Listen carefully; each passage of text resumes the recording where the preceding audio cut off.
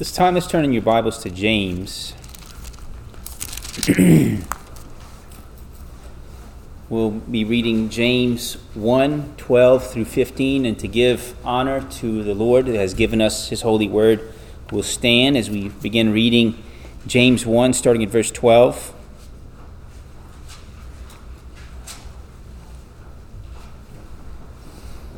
This is God's holy and infallible word. James 1, verse 12. Blessed is a man who perseveres under trial, for once he has been approved, he will receive the crown of life, which the Lord has promised to those who love him. Let no one say when he is tempted, I am being tempted by God, for God cannot be tempted by evil, and he himself does not tempt anyone. But each one is tempted when he is carried away and enticed by his own lust. Then, when lust has conceived, it gives birth to sin. And when sin is accomplished, it brings forth death. Let's pray together. Father, we thank you for this, your word, and we pray that you would help us to flee temptation and help us by your sovereign hand to carry us through when you have ordained for us those trials of testing, those testing of our faith. Help us, we pray, give us that enduring spirit through your Holy Spirit. We ask these things in the name of Jesus our Lord. Amen. Please be seated. There are some people who like to say or wonder, why did God allow these terrible things to happen to me? I served him, I love him, I worship him, but why did God allow terrible things to happen to me? I've used this illustration before, but I know people that used to be church going, and then they no longer go to church because they lost a business and they lost their home. So in other words, I guess the conclusion is, well, we love God, we worship God, but he let bad things happen to me, so I'm no longer going to worship him because he let these things happen to me. I don't think that's the way that we are to look at things. I don't think that's what today's text tells us. And we'll find out some of God's sovereign plan for why he lets trials and troubles and tribulations come unto us. James wrote this epistle, not just to a single church, but it's what we would call a general epistle, written to, it says in verse 1, to the 12 tribes who are dispersed abroad, verse 1. So it's not just to one particular congregation, it's written to, you could say, the whole church, right? And just because it mentions here the 12 tribes, he's not only writing to Jews, but maybe you could say that James has a primary audience of converts from Judaism. Maybe. The reason for this dispersal mentioned in verse 1, that are dispersed abroad, is because of the persecution that happened to the church in the first century. Back in Acts 8, in that same passage, when Paul's going around persecuting Christians and condoning the stoning of Stephen, it says in chapter 8 that great persecution began against the church in Jerusalem, and they were scattered throughout the regions of Judea and Samaria. So one of the reasons why there was this scattering abroad was because of persecution. The New Testament church, when this was written, had already endured great trials and troubles and would continue to endure great trials and troubles for the Christian faith. Many of them left homes, left family, some of them left spouses and even children for the sake of the gospel. Some of them left their livelihoods and had to endure great hardships. Some of them even suffered death for the sake of the cross of Christ. Again, a good place to study some of that is in looking at the early parts of the Fox's Book of Martyrs. At this time, when this was written, The church had already endured trials and troubles and tribulations, and they were going to endure further trials, troubles, and tribulations. As we look at today's text, the main focus is that you must endure trials and tribulations to attain trials and temptations. You must endure trials and temptations to attain eternal life in Christ. That's something that we have to endure. Trials and temptations. We'll look at this in two main points. Blessed perseverance is the first, and secondly, do not be tempted by evil. Let's look at this first main point, blessed perseverance. Verse 12. Blessed is a man who perseveres under trial. For once he has been approved, he will receive the crown of life, which the Lord has promised to those who love him. Now the word here for blessed is makarios. It's the same word used in Christ's Beatitudes in Matthew 5. So if you look at this, this was first pointed out to me by reading Dr. John MacArthur. Dr. John MacArthur in this passage points out that if it's the same word and it's following the same pattern, it's almost as if James is doing a continuation of the Beatitudes, isn't he? This is like a James Beatitude, a Beatitude coming from James, imitating the Beatitudes of Jesus Christ. And this is what Dr. MacArthur wrote. Blessed means much more than mere happiness, of a carefree life that has no little conflict or trouble. It carries ideas, this word blessed here, it carries ideas of a profounder inner joy and satisfaction, a joy that only the Lord himself is able to bestow on those who, for his sake and his power, faithfully and patiently endure and conquer trials. Wow, that's a pretty good definition of blessed. You know, if you look at a lexicon, it says blessed can also mean happy. Well, this is a much richer, deeper definition. A profound inner joy and satisfaction, even in the midst of trouble, even in the midst of trials and testing and hardship. Now, if you look at most modern Christianity, they would think you're crazy if you told them that you were blessed because you endured a trial.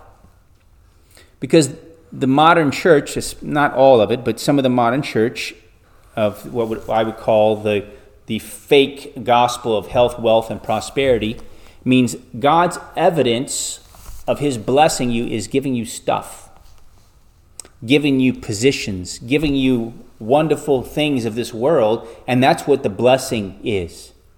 But that's not what our text says tonight. Our text tonight says that the blessedness we have is God's persevering grace even through the midst of trials. Now, you might say to yourself, God loves me. I know God loves me because I have embraced Jesus Christ and he gave his son to die for me. So then why does God allow me to have the trials in the first place? We have an answer. Look at 1 Peter chapter 1.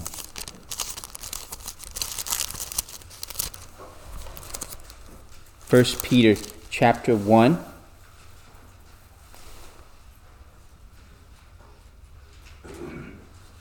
Starting at verse 3. Blessed be the God and Father of our Lord Jesus Christ, who according to his great mercy has caused us to be born again to a living hope through the resurrection of Jesus Christ from the dead, to obtain an inheritance which is imperishable and undefiled and will not fade away, reserved in heaven for you, who are protected by the power of God through faith for a salvation ready to be revealed at the last time.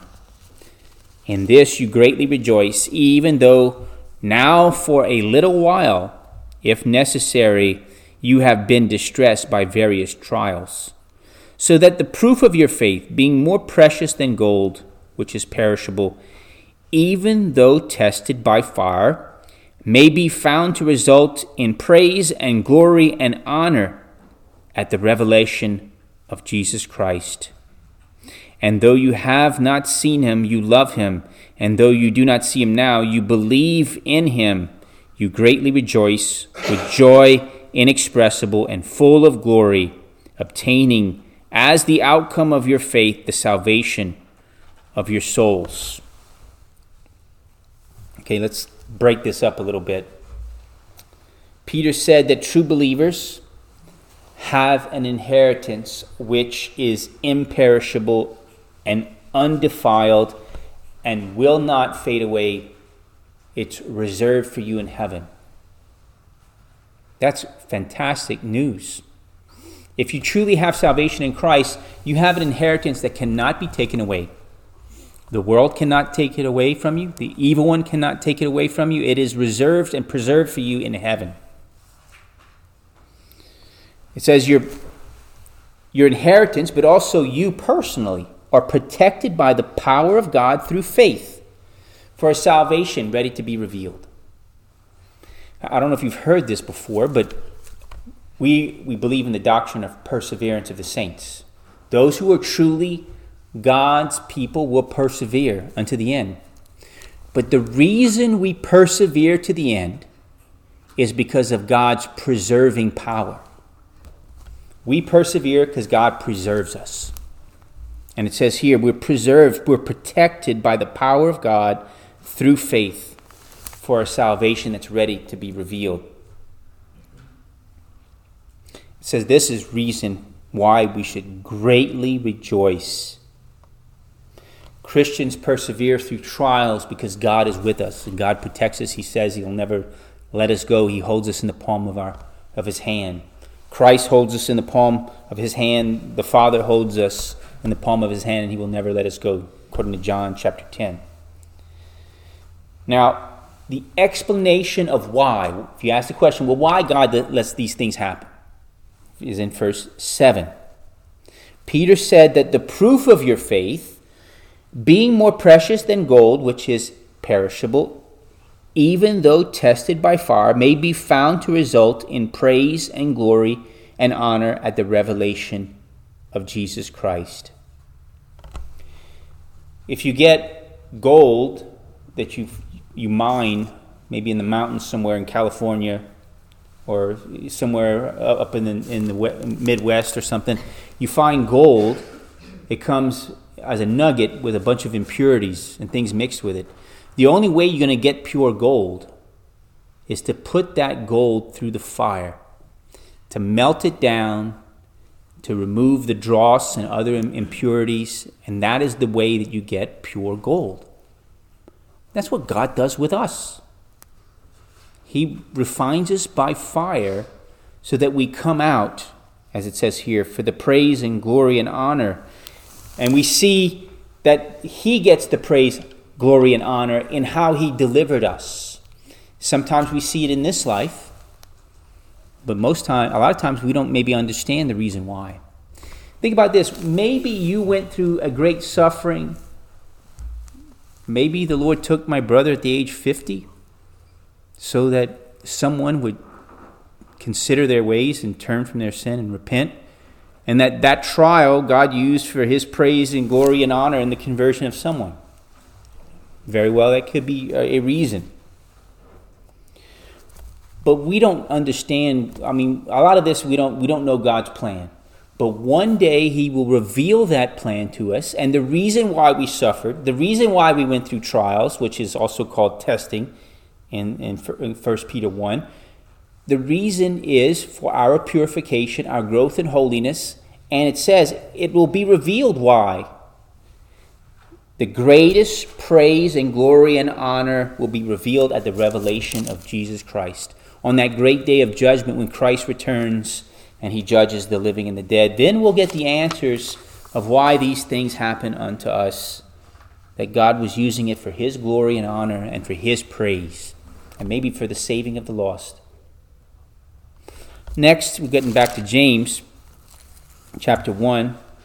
He's telling us that we are to not be tempted by evil. But he gives a definition here of how evil comes into the world. Look at verses 13 through 14. Let no one say when he is tempted, I am being tempted by God. For God cannot be tempted by evil, and he himself does not tempt anyone. But each one is tempted when he is carried away and enticed by his own lust. These verses claim that God is not the author of sin, as some might say. God is not the author of sin. I read something online recently that somebody was claiming that Calvinism teaches that God is the author of sin. How ridiculous. It says here, each person, when they are themselves tempted by lust, that is the reason why they carry out sin. Why they're tempted, it's because of their own individual lust. Remember the things that we have to war against: the world, the flesh, and the devil. James here is saying that really the primary origin of temptation is the flesh, one's own flesh, desires after the things, after that sinful nature that's still remaining, that's being mortified so that as we grow in holiness. By the way, the job of mortifying or putting to death the sinful deeds of the flesh will never end until our lives end. It's an ongoing fight that we will always have, that we were always to be endeavoring to mortify, to put to death the sins of the flesh. But you have to acknowledge that in other places in Scripture that Satan tempted Jesus, and Satan has, we know, tempted other people as well. But a lot of people would go the excess and say, oh, well, the devil made me do it. Well, maybe, but very likely it was your own fleshly desire, right?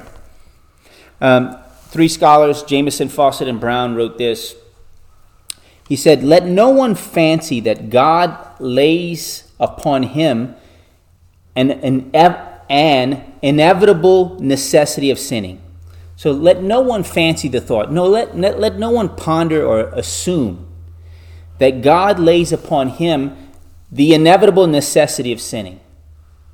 God doesn't lay it upon you, the inevitable necessity of sinning, because God does not send trials in order to make you worse, but according to what we just studied in James 1, he sends you trials to make you better. I love that. Therefore, we do not sink under the pressure of evils. I want to, in that same citation, they cite a verse of Scripture, 1 Corinthians 10. Why don't we turn there? Keep your place in James, 1 Corinthians 10.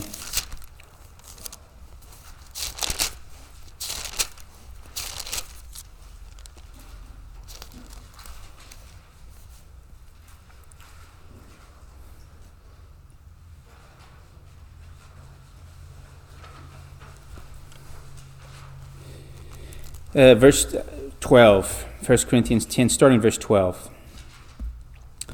Therefore, let him who thinks he stands take heed that he does not fall. So first of all, whenever you're thinking you're standing, you better take heed, because you might need to be checking yourself and not leaving yourself a place for sin. All right, verse 13. No temptation has overtaken you, but such as is common to man. And God is faithful, who will not allow you to be tempted beyond what you are able, but with the temptation will provide the way of escape also, so that you will be able to endure it. So, this is a particular passage of God's sovereignty, that for those who love him, God will give a way of escape to get out of that temptation, or he'll work in you by the means of his Holy Spirit to help you to turn away and not fall into that temptation, into sin. Now, as far as God's sovereignty regarding temptation, I've always thought of this concerning the Lord's Prayer. In the Lord's Prayer, we pray, "Do not lead us into temptation, but deliver us from evil." That is a passage that I would say fits with what we just read in 1 Corinthians chapter 10, verse 13. We are to pray that God would help us through, that God would not allow that, would give us the escape from temptation, that the temptation would not overtake us, that he would give us that way of escape. An example of a sad thing in history I find in my personal history is when I grew up Roman Catholic, I remember praying the Lord's Prayer over and over again. But then later on I started to think to myself, myself and my friends, we pray to God, lead us not into temptation. But we are the ones that put ourselves right in the midst of it. We ourselves willfully go down the path of temptation. So, I started saying, well, that's kind of hypocritical to be praying, lead us not into temptation, when we ourselves are going right down the path. And sometimes it's just utter foolishness. I think we should pray for God to give us wisdom and self-control to flee temptation. That's one way that God answers the Lord's Prayer in that fashion and lead us not into temptation. Now, here's an example. Young people. They're not married. Maybe they're dating. But they are convicted that they know it's wrong to have sexual relations before marriage. Yet so many people say, well, we're not going to do that, but we're going to still be behind closed doors and we'll do a bunch of kissing and touching and this and that and the other, but we're not going to do the sin that God doesn't really want us to do. You know what? When you pray, lead us not into temptation, you have to, if you're not married, you have to avoid all possibility of sin by just not being behind closed doors with a person of the opposite sex. That's how you stay away from temptation. Getting back to James, he says that rather than God being the author of sin, verse 14 says that it's our own sinful lusts or desires that are to blame. It says, verse 14, but each one is tempted when he is carried away and enticed by his own lust. So according to verse 14, in this case, it's not, oh, the devil made me do it. It's your own sinful flesh. It's your own sinful lust. It's not God to blame. It's not the devil to blame. It's your own sinful desire, which is common to man. And in verse 15 gives us a description of how this pathway of lust leads to sin and death. Verse 15. Then when lust has conceived, it gives birth to sin. When sin is accomplished, it brings forth death. So just like a child is conceived in the womb, that lust is like the baby that has just been conceived. It's just beginning. It's tinkering around in one's heart and mind. It's growing as a child grows in the womb. But then when it's born, it leads to great sin, and then that great sin leads to death. What kind of death is it talking about? I don't think it's only physical death, but I believe it's talking about spiritual death. The person who follows the path of temptation and doesn't turn from their sin, it leads to that sin that leads to death, which is described in Revelation 20. That great lake of fire, the great lake of fire is also called the second death. It says, if anyone's name is not written in the book of life, he will be thrown into the lake of fire, which is the second death. The book of Revelation uses language talking about those who are given over to destruction. It says that the smoke of their destruction rises up forever and ever, for all eternity, forever burning in the lake of fire, where the fire is never quenched and the worm never dies. The second death. I think it's a good reason to seek to flee sin, to flee the lust that leads to sin and the sin that leads to death. Brothers and sisters, why do we endure temptations? We must endure trials and temptations to attain unto eternal life. If you are His, He will preserve you and He will not let you go. He will keep you and protect you that you may endure to the end, as evidence, not as a work that you add to Christ's work to be saved, but your enduring to the end is an example of a true and lively faith that is given to you by God. That blessed perseverance is only possible because God preserves you by His mighty power and by His sovereign hand. And when you're tempted by evil, don't say it's God tempting you. Remember, though, it's very often that your own sinful lust is what leads you down the path of temptation.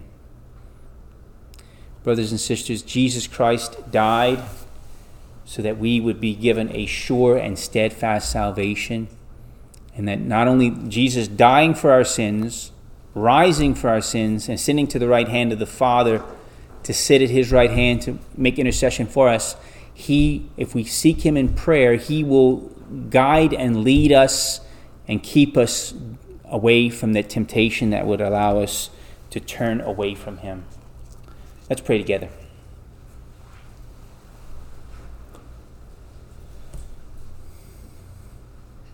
We thank You for Your sovereign grace, O God. We thank You for Jesus Christ our Lord, who has died for sinners such as us. We thank You that Jesus was raised so that we would be raised on that great and last day, that final day.